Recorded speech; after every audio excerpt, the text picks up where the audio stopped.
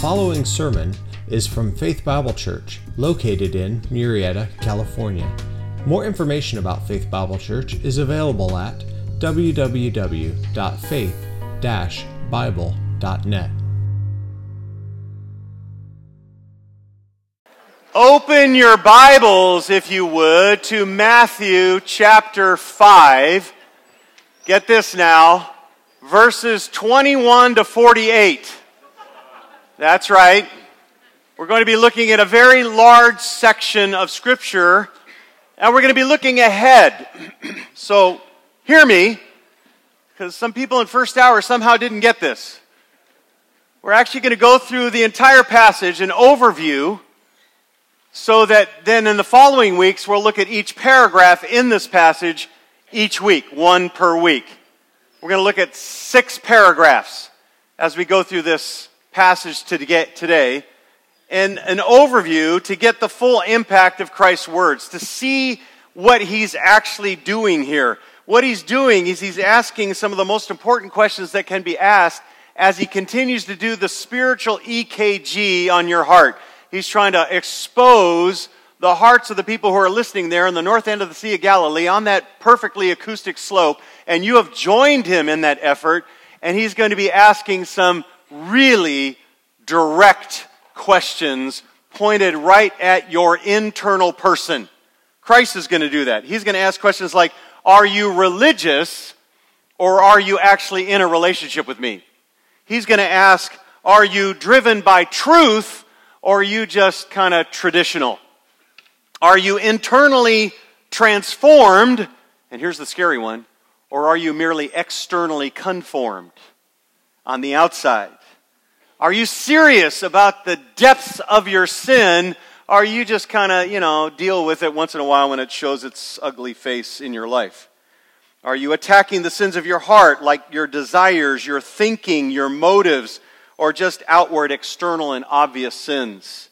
Have you been converted to Christ genuinely, or have you merely conformed to Christianity? That's what he's going to ask in verses 21 all the way to 48. And we're going to look at all of it now, and then we're going to go back, section by section by section. 6 major points today that next week we'll look at just the first point and draw out all the truth that's there. This is the Lord is easily telling you, and he divides this section up very clearly by saying this. You have heard it said, and then he responds with, but I say to you, you have heard the error of the Pharisees, the scribes, and their oral tradition. You've heard all that, what the ancients told you. But I say to you the truth of God's word. Now, the hardest part of this sermon is right now, because I'm going to ask you all, now that you're comfortable, ready to take notes, to stand and take your Bible, and I want you to read it silently as I read it out loud. It's the longest passage I have ever read on a single Sunday sermon. So stay with me, focus here. Thank you for standing in honor of the Word of God, and take a look at verses 21 to 48. You read silently, I read aloud. It says this. You have heard that the ancients were told, you should not commit murder, and whoever commits murder shall be liable to the court. But I say to you, that everyone who is angry with his brother shall be guilty before the court. Whoever says to his brother, you good for nothing, shall be guilty before the Supreme Court. Whoever says, you fool, shall be guilty enough to go into the fiery hell.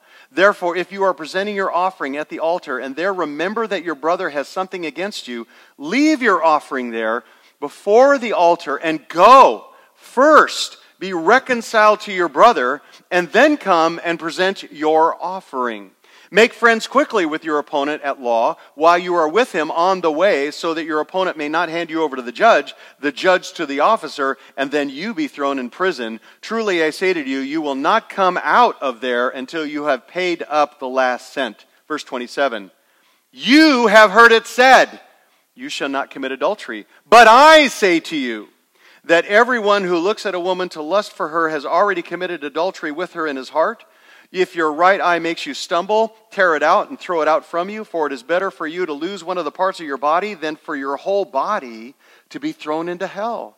If your right hand makes you stumble, cut it off, throw it away from you, for it is better for you to lose one of the parts of your body than for your whole body to go into hell.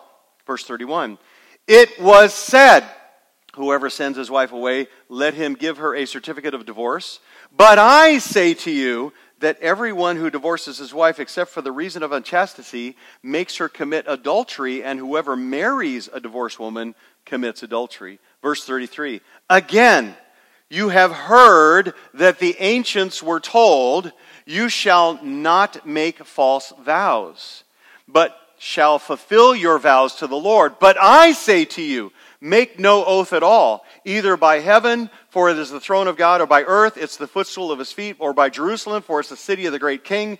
Nor shall you make an oath by your head, for you cannot make one hair white or black, but let your statement be yes, yes, or no, no. Anything beyond this is of evil. Verse 38. But you have heard that it was said, an eye for an eye and a tooth for a tooth. But I say to you, do not resist an evil person, but whoever slaps you on the right cheek, turn the other to him also. If anyone wants to sue you and take your shirt, let him have your coat also. Whoever forces you to go to 1 mile, go with him 2 miles. Give to him who asks of you, and do not turn away from him who wants to borrow from you. Verse 43. You have heard that it was said, you shall love your neighbor and hate your enemy. But I say to you, love your, what? Enemies. And pray for those who persecute you, so that you may be sons of your Father who is in heaven. For he causes the sun to rise on the evil and the good. He sends rain on the righteous and the unrighteous. For if you love those who love you, what reward do you have? Do not even the tax collectors do the same? If you greet only your brothers, what more are you doing than others? Do not even the Gentiles do the same? Therefore, you are to be, what? Perfect, as your heavenly Father is perfect. Would you pray with me? Heavenly Father, we would ask that you would take your word and that you would change our lives. And Father, that you would open our eyes to your truth and expose our hearts and glorify yourself today, even if it's painful for us. Father, we want your will always above our will. And we pray this in Jesus' name. And all of God's people said, amen. You may be seated. The Pharisees taught that righteousness comes from performing certain actions and avoiding certain sins. And interesting enough, Jesus said that righteousness comes from a transformed heart. It needs to be given to you. You need to be transformed. And likewise with sin, the Pharisees had a list of external actions that they considered sinful, but Jesus teaches that sin comes from within the heart. Anger is murder in the heart. Lust is adultery in the heart. The person who says he lives by the Sermon on the Mount doesn't realize that it's actually tougher to live by the Sermon on the Mount than it is to live by the 10 Commandments. Because he's going after the heart. He just taught us, Jesus did, in verses 17 to 20, I came to fulfill the law, not to abolish it, destroy it. But to do that, Christ has to explain something to that listening crowd, and really to us as well. And that is this. There's a big difference between God's word, God's law, and the oral tradition or the rules around the faith that the rabbis had invented for hundreds of years. There are thousands of them now. And that's what they're living by, the oral tradition, not the actual Bible itself. So he's exposing that truth, and he highlights 6 different areas where the Pharisaic tradition of the day, the oral tradition, distorted God's truth in God's word. 6 different ways he's going to expose our hearts. And in the 6 coming weeks, we're going to look at each paragraph as he does that. Every time he says, you've heard it said, but I say to you, that will be a different paragraph that we'll look at in the 6 coming weeks. But I wanted you to see the overview today. You say, what's the purpose of these 6 statements and the rest of chapter 5? These verses demonstrate that perfect obedience is an unattainable goal. Can I hear an amen to that? It is. You need Christ. And in this passage, Jesus explains why righteousness of the scribes and the Pharisees is completely inadequate. You need Christ to save you and give you his righteousness. And the purpose of this section is to stress the real meaning of the Word of God in the Old Testament, and these verses give a clear moral ideal of what is truly right and what is truly wrong. Christ is not altering God's word. It's his words. He's just clarifying it because it's been so maligned and misused and distorted. And so he is basically correcting the Pharisee, rabbi, scribe distortion of God's word. And they have heard the error, Jesus keeps saying. But I'm going to tell you the truth. Are you ready? You're going to hear it. What's the difference between a relationship and religion?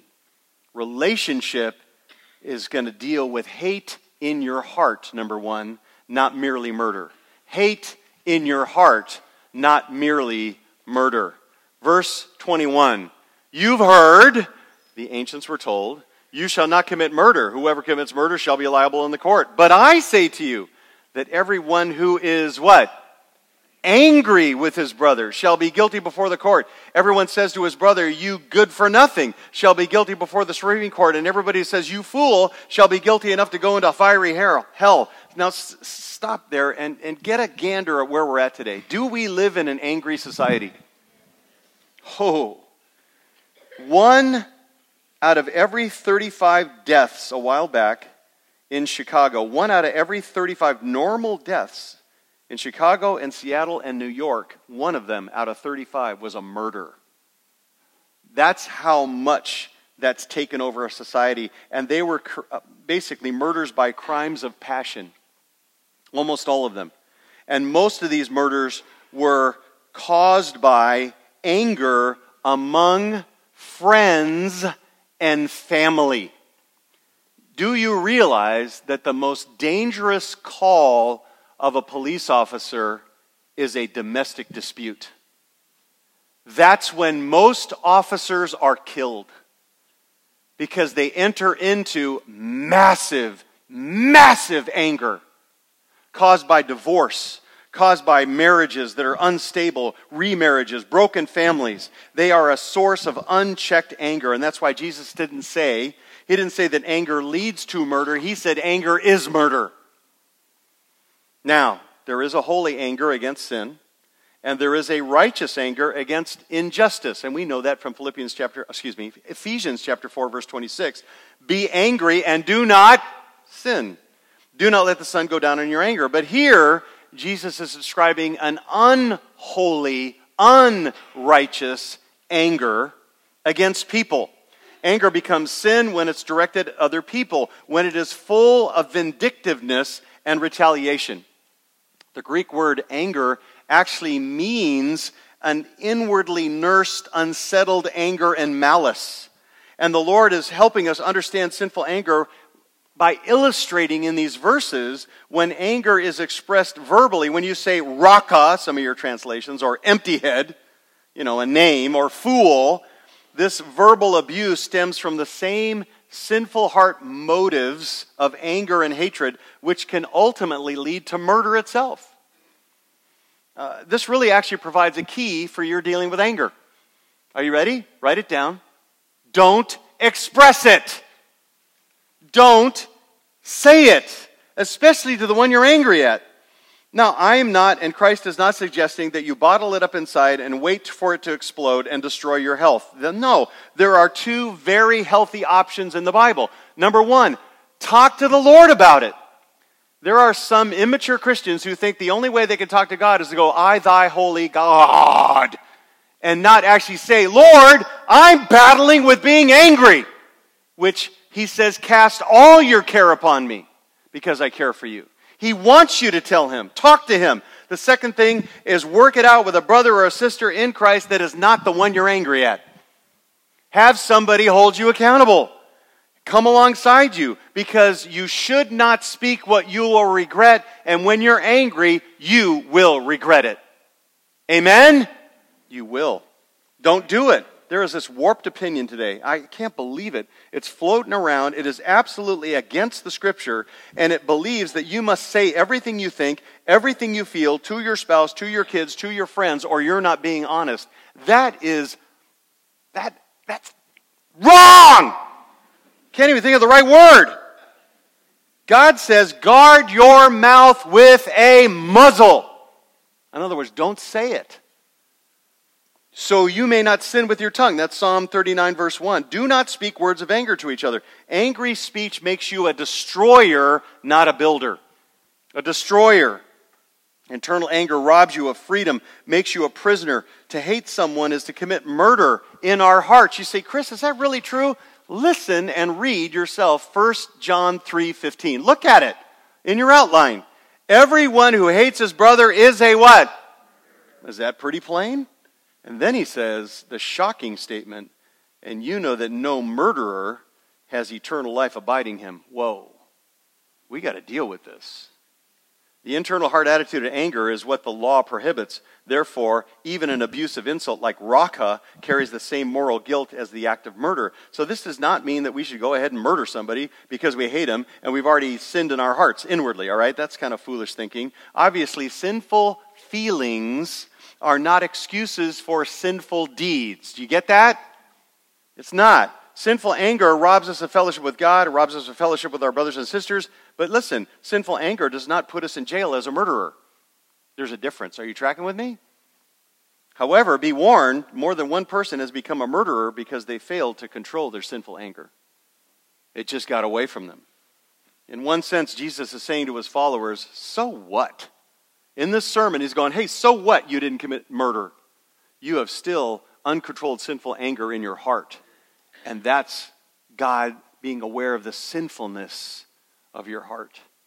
And when you find it there, Christ continues in verse 23 to 26 to say, deal with it aggressively and deal with it quickly. Deal with it. Don't let it go. We got to go to our brother, get matters settled if you can. Work it out in prayer. Talk to a fellow believer, but don't tear down those you love or are called to love. The scribes got it wrong. They got it wrong. The Pharisees, the rabbis, they got it wrong. You are not made righteous just by avoiding murder. You are righteous, pleasing to Christ, by dealing with the sins of your, say it, your heart. And that's where anger resonates. So is the Lord today calling you to repent of internal anger or hatred in your heart? Number 2. You know you're in relationship and not merely religion when you're dealing with lust in your heart and not merely adultery. Lust in your heart. Verse 27, you have heard, Jesus says, that it was said, you shall not commit adultery. Verse 28, but I say to you that everyone who looks at a woman with lust for her has already committed adultery with her in his heart. He's not saying that women don't commit lust. He's just saying that men mostly do. But know that verse 29 and 30 adds this. If you're lusting, cut out your eye and cut off your hand. How's that? There you go. Good teaching, right? Now, Jesus is not advocating self-mutilation. He's not. Mutilation does not cure lust, since lust is a sin of the... And you can cut anything off you want. I'm telling you, you're not going to deal with your heart. It's the heart issue that's got to be dealt with. And Paul and Jesus and the New Testament and Christ here is using a graphic hyperbole to illustrate, to demonstrate the seriousness of lust. You see this all through the New Testament. It would be more profitable for you to lose a member of your own body than to bear the eternal consequences from the sin of lust. He's saying this is serious stuff. You need to deal with this. You don't want to bear the eternal consequences of lust. Lust must be dealt with drastically because there are serious consequences. Serious. And Jesus is affirming God's design for purity. What he's doing here. Then the Lord explains the intent of his law was to honor God's design for intimacy. God's design. God created sex. It is his good design. And what he says about intimacy must be obeyed. It must be followed. He's the one who designed it all. You got to do it the way he designed it. God designed for sex is simple. Write this down. Ready? Outside of marriage, never. Inside of marriage, always. There you go. It's pretty simple. 29 times in the New Testament. 29 times forbids sex outside of marriage, and yet God repeatedly commands sexual intimacy inside of marriage. God's not trying to rob you, control you, frustrate you, but he wants to bless you by his design. But lust will mess that up. Lust or strong desire, if it continues unchecked we will suffer consequences like guilt, like scarring, like harming our marriage and what God's design was for your marriage, and lack of common sense and lack of sensibility. Worse, it's going to just permeate your life. It actually deadens you. Sexual purity and even impurity is first and foremost begins in the heart, the desires of the heart. And Jesus is not saying that lustful desires are identical with lustful deeds here. He's not saying that. Therefore, if you're lusting, you should go ahead and commit adultery. No, the desire and the deed are not identical, but spiritually speaking, they're both sins, right? Lust and adultery.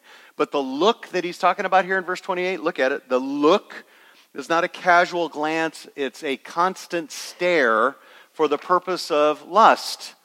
It is possible for a man, a Christian man, to look at a beautiful woman and know that she's beautiful and not lust for her. That's totally possible and very often practiced.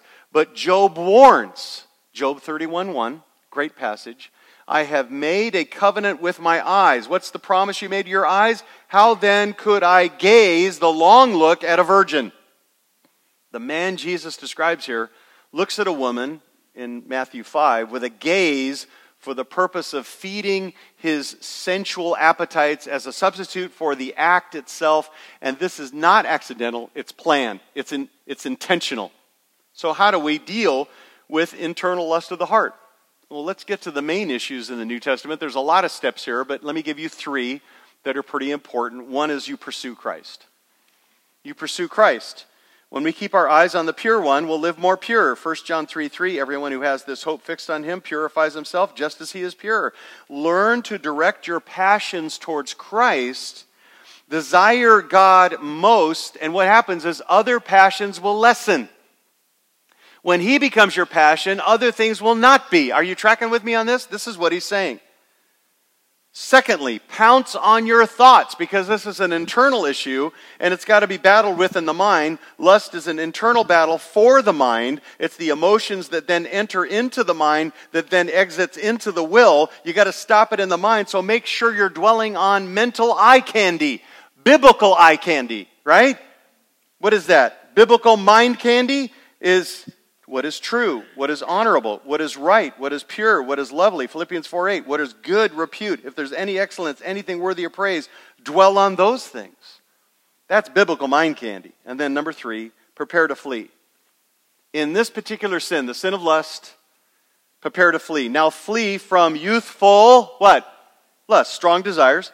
So pursue then righteousness, faith, love, peace with those who call upon the Lord from a what?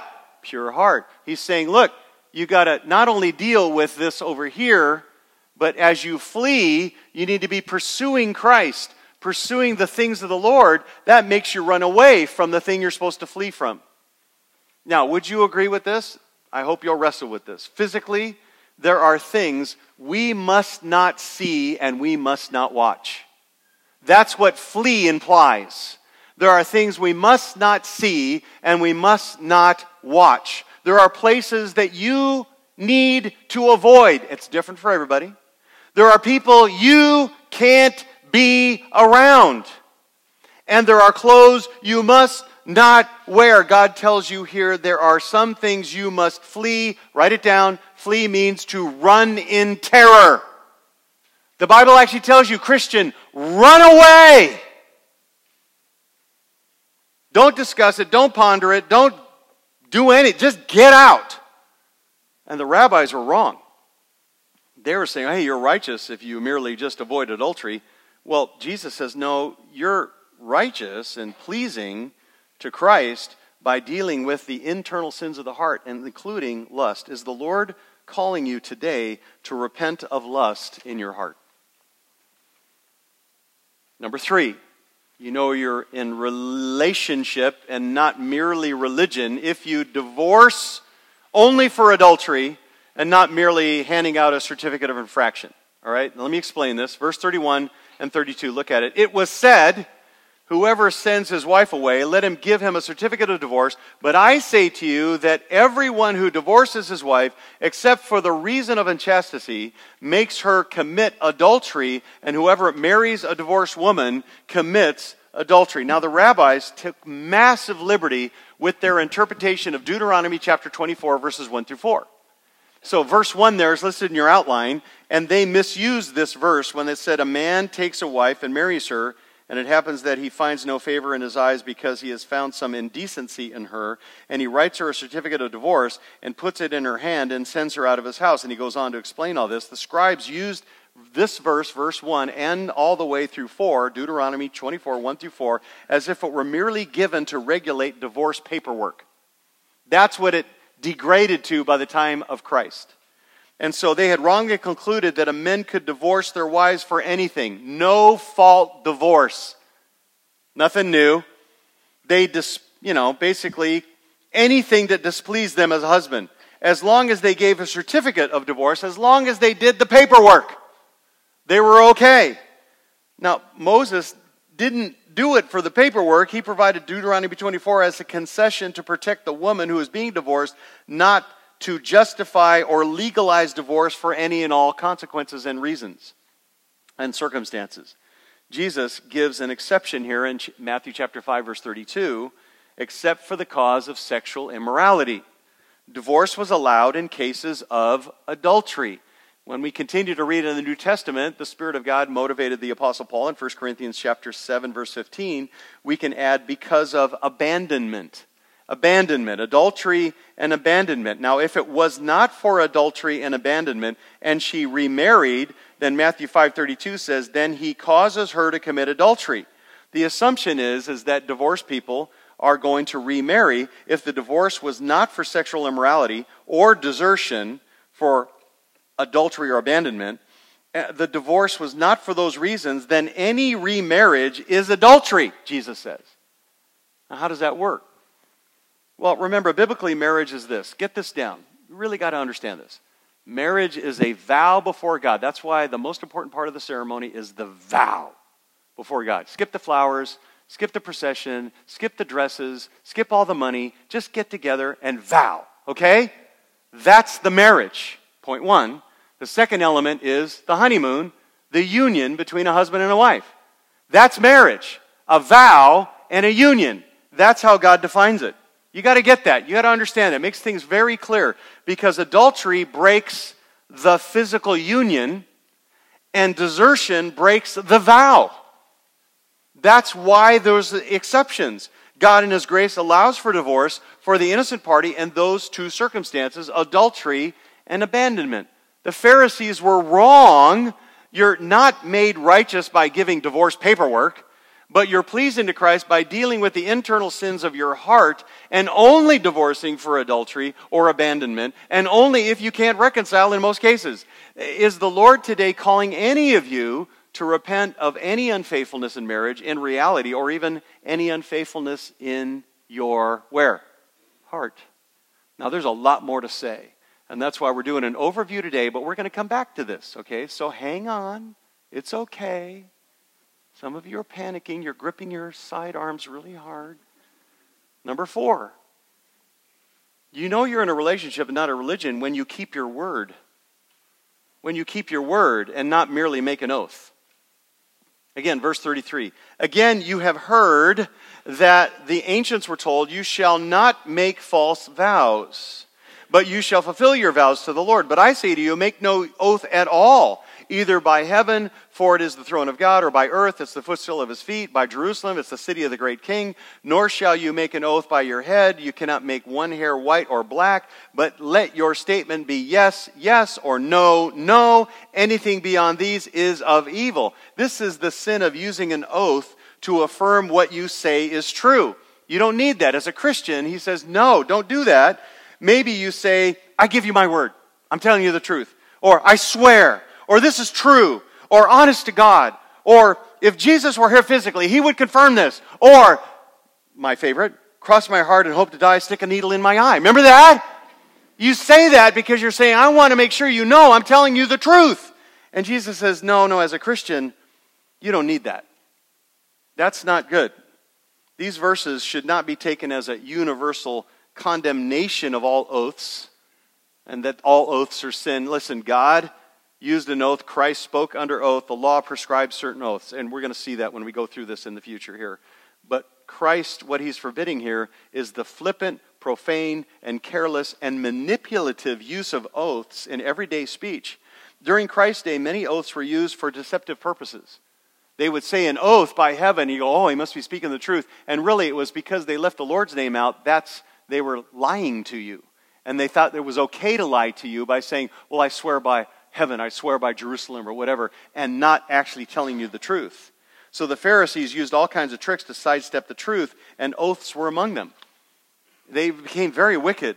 And to make their victim believe that the truth was being told, they would say, well, I swear by, our oath by heaven or earth or Jerusalem or my own head. And they would avoid using the holy name of God because they would come close to using the city of Jerusalem or heaven or earth or some body part, but it was all manipulation to make sure that you were telling them the truth when actually they were lying to you. And Jesus is teaching here that our conversation is to be so honest and our character so true that you don't need crutches or oaths to get people to believe you. That's what we should be, coming from our hearts. Words depend on character, and oaths cannot compensate for poor character. Proverbs chapter 10, verse 19. When there are many words, transgression is what? Unavoidable. But he who restrains his lips is wise. Listen, the more words a man uses to convince you or a woman uses you to convince you, the more suspicious you should be.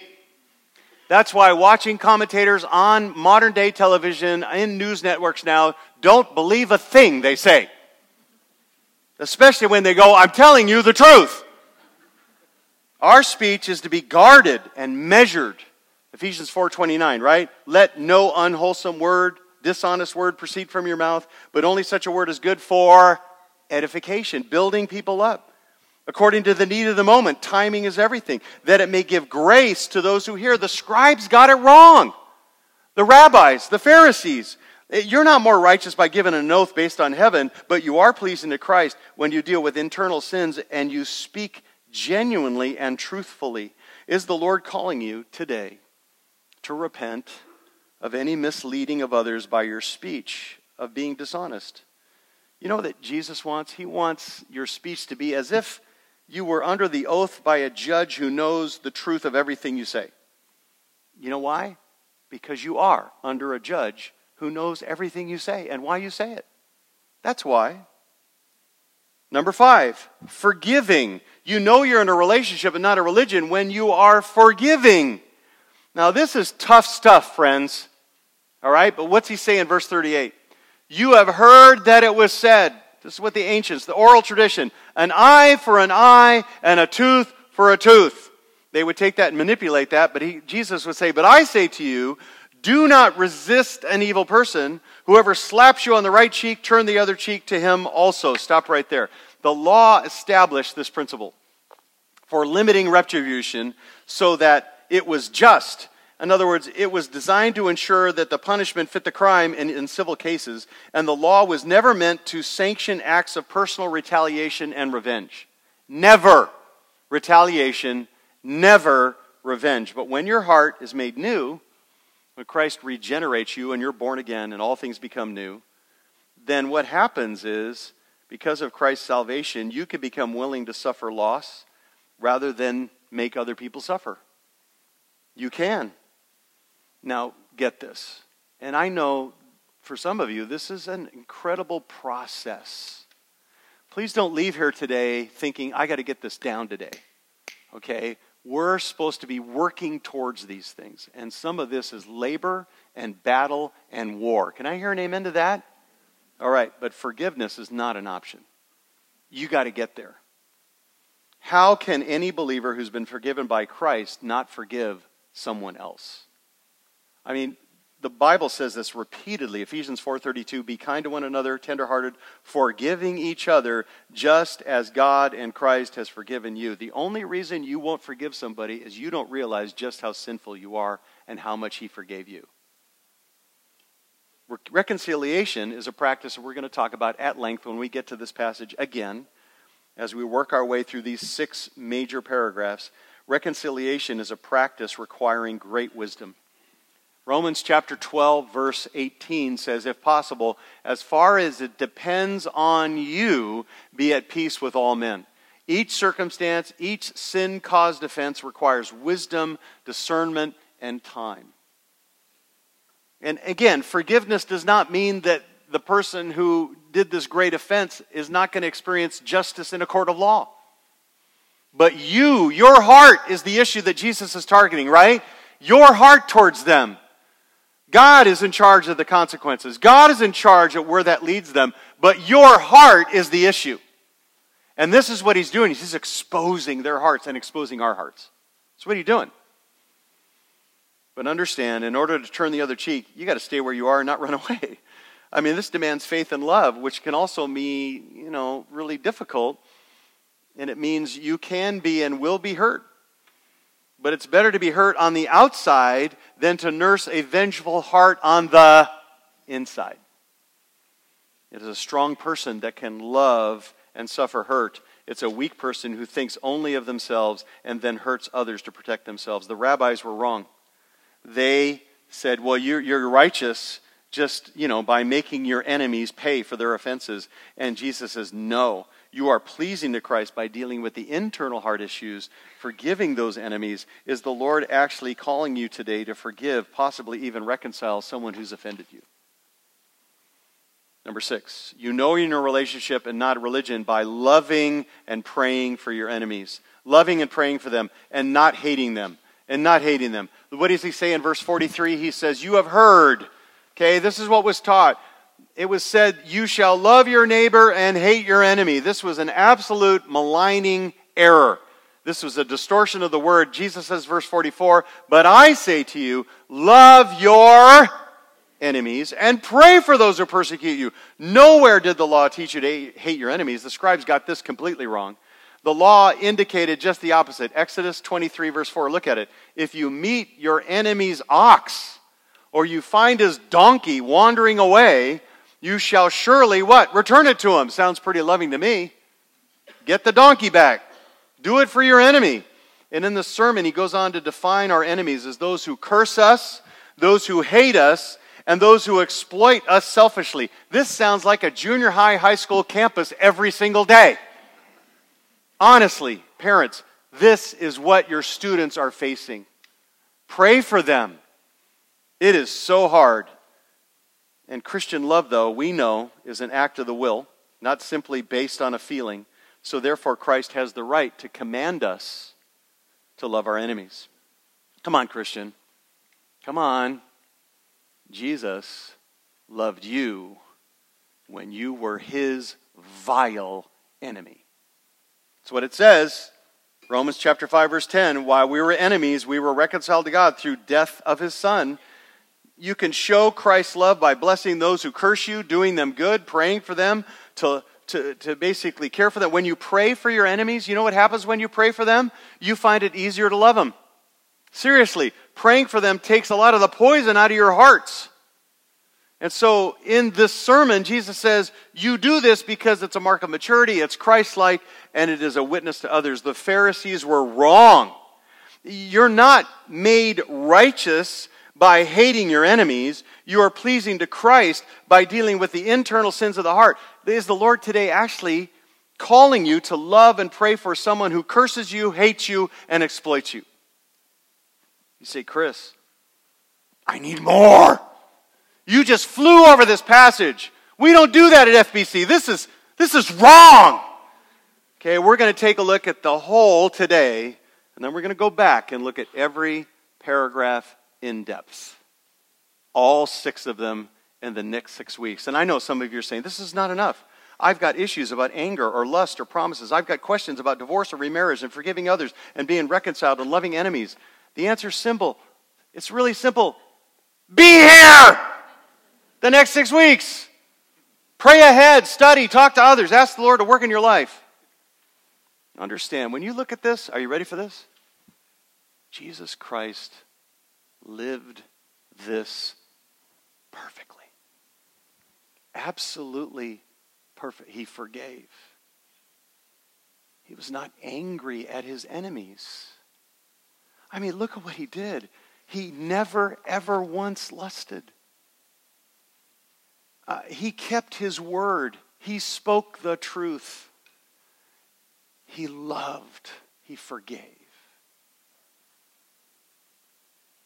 That's our goal. Be like Christ. That's what the Spirit wants us to become. So, for right now, let's take this home. Letter A. Your righteous behavior cannot save you, but God's righteousness given to you can. Your righteous behavior can't save you, but God's righteousness given to you can. If sin is found in your heart, there's only one person that can change your heart and give you a perfect standing before God. Look what he says in Matthew chapter 5, verse 48. Come on, the conclusion of this chapter. Therefore, you are to be perfect, just as your heavenly Father is perfect. Christ sets an unattainable standard. Hear me. I don't know where you're at, but not one of you is going to get to heaven unless you're perfect. I'm not kidding.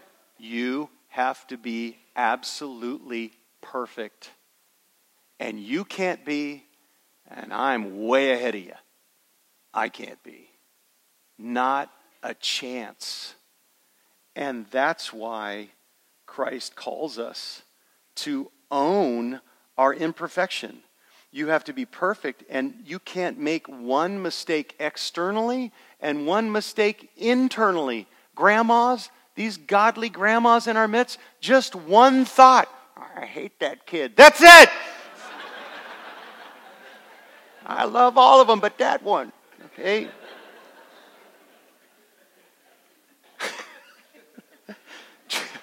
So true. James chapter 2, verse 10. Whoever keeps the whole law but stumbles in one point has become what? Guilty of all. Wow. Though this standard is impossible to meet, God can't lower it without compromising his own perfection. He who is perfect cannot set an imperfect standard of righteousness, but the marvelous truth of the gospel is that Christ has met the standard on your behalf. He did it for you. 2 Corinthians 5:21, he made him who knew no sin, that's Christ, to be sin on our behalf, so that we might become, what is it? The righteousness of God. Christ exposes the phony external religion of his day. By doing so, he convinces each of you of your massive sinfulness, of my sinfulness. But Christ can take our sin upon himself on the cross, had to be punished there by the Father, and give us his perfect righteousness and cover us in that white robe of righteousness so that we might have a perfect standing before God and walk with him now and live with him forever, not because of what you did, but because of what Jesus did. That's why we surrender our lives to Christ. That's why he is not a religious leader. He is God incarnate who took that on your behalf and rose from the dead to prove that it was all true. Letter B. Take the internal battle of sin seriously. The people on that slope who are listening to this incredible sermon were all externalists. What did Christ do? He takes his knife of truth and he slices up their cosmetic external religion. He just shreds it in this passage. And it is an internal heart, mind, attitude, desire, your thinking, your motives that has been transformed. So now you can live differently. You and I can live differently. We have been made righteous, and to some measure, we can live righteous. That's right. That's what that bell was all about. You can honor the Lord from your new born-again nature and obey him by the power of the Holy Spirit. Not perfectly, but you can. Do not give up the fight. Listen, don't. Deal with those issues that he's exposed in you today, and we'll get to them specifically as we go back over this passage in the next 6 weeks. You are his child, and if you are his child, you will want to obey Christ, even with the internal things that nobody sees. But if you're his child, you'll want to obey Christ, but if you're not his child, you'll just make up excuses. If you're his child, you'll want to obey. If you're not his child, you'll make up excuses. Confess your sins, repent of your sins, get help with your sins internally. Letter C. The good news of salvation must always start with the bad news. Okay? Your friends, your neighbors, your family, your heart, your thinking, your motives are sinful. You're in trouble with God. All your family and friends who are without Christ, every single one of them, will never be right with God unless they admit the depths of their sin, the sins of the heart. Not just the external actions, but the sins of thought, attitude, intention, internal sins of hate and lust and revenge and lack of love and dishonesty and manipulation and more. They must repent of not only the obvious external actions and sins that they take against God, but the secret internal rebellion which only God and they know. That internal stuff. Make certain to call the lost to face the bad news. The bad news is they are condemned internally so that they might turn from their sin and depend on God's grace. Letter D. This section of the Sermon on the Mount exposes the true you. Let me be super complimentary today. This is who you really are. You're not the nice Christian lady. You're not the spiritual teen. You're not the serving dad. And you're not the gracious single here this morning. You're not. You're not the CG leader, disciple, or deacon and faithful set-up guy that everybody thinks is super holy. You are not nice internally. You're a spiritual disaster. You are. Whom God chooses to save, forgive, and transform. And I'm right there with you. And until heaven, you're going to battle with a heart that can very quickly turn wicked and sin. I won't have you say amen. I just know you know that's true. Trust Christians, but never forget that they can turn untrustworthy. Respect Christians, but know that they can act disrespectful. Love Christians, but never forget that they can turn unloving. And never trust yourself. Trust the Lord with all your heart, but do not what? Stop it. I keep meeting Christians all the time. I know this is the right thing. I'm like, on what basis? The only basis we have is this book. When it veers outside of the truth of this book, you don't know. Have a little fear. Have a little mistrust. Have a little, boy, Lord, I better depend on you on this because I don't know if this really is going to honor you. Every single day, you and I as Christians are desperately dependent upon God's grace and the Spirit of God to keep our potential for sin and harm in check. Can I hear an amen? Letter E, evangelism is our great mission and purpose for being here. It's not our only purpose for being here. It's one of the purposes for being here. What's your purpose? To glorify and worship God.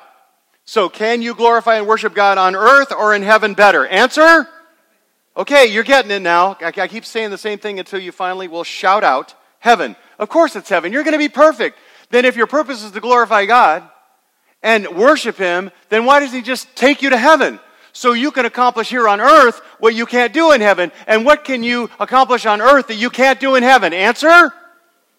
You share the gospel, but there's another thing. You can sin. You can sin and share the gospel. Two options. Which one do you think He left you here to do? Share the gospel. To put Christ on display. I love George Smeaton, Scottish pastor and theologian. He said this, and I affirm this. To convert one sinner from his way is an event of greater importance than the deliverance of a whole nation, a whole kingdom away from temporal evil. And I believe that. The change and transformation is a heavenly celebration. Who is it you know who needs to hear the gospel from you? Fulfill your purpose. And letter F, wash. Believers must remember they are washed in God's grace. You hear a message like this today. As I was going through it, I didn't want you to leave here discouraged but blessed. I know you and I can be overwhelmed by our sin. I won't ask you to raise your hand. We all get that way, especially as the Lord examines us internally. And honestly, this is maybe a reflection of my heart. Maybe you've been here too. But I got to the point about a decade or two ago that I thought, is there anything that I can do that's not tainted? Is there anything that I can actually do that counts for eternity? Is there anything I can say or teach or any ministry I can do that actually pleases Christ? Don't you get that sick of your sin sometimes? Can I a little nod here? After a passage like this today, it's crucial that you and I recall and daily live. You're washed. You're secure. You're absolutely bathing in God's grace. His grace is greater than our sin. Can I hear an amen to that? Jesus says it's finished, you're forgiven. All your sin is punished on the cross. God covers you with His righteousness. His grace is greater than our sin. You cannot lose what He gave you, though you take sin seriously. He called you. He gifted you. He empowers you. He's going to glorify you. He's going to forgive all of your sin. It's already been past, present, and future. You're set for heaven right now. Our sins, they are many, but His mercy is what? More. And He's the one who's going to say to you, as you walk in obedience and dependence upon Him, well done, good and faithful servant. You please Him not because of what you accomplished. You please Him because what? Of what He accomplished through you. Amen? Let's pray. Heavenly Father, thank You for Your word. We pray that You would be glorified by how we respond to the truth of this passage. Help us who still have questions to know. We're going to go back over this passage again, but section by section, and draw out all the truth that we might become more like Your Son.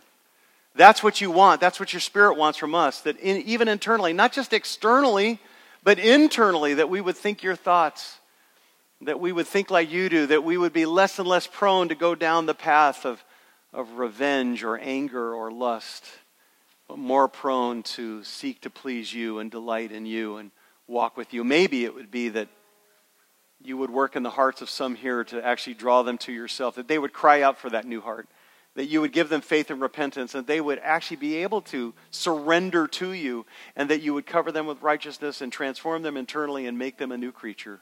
We'll give You all the praise for what You'll do. You're the only one who deserves all of it. And we thank You. In the name of Jesus Christ, amen.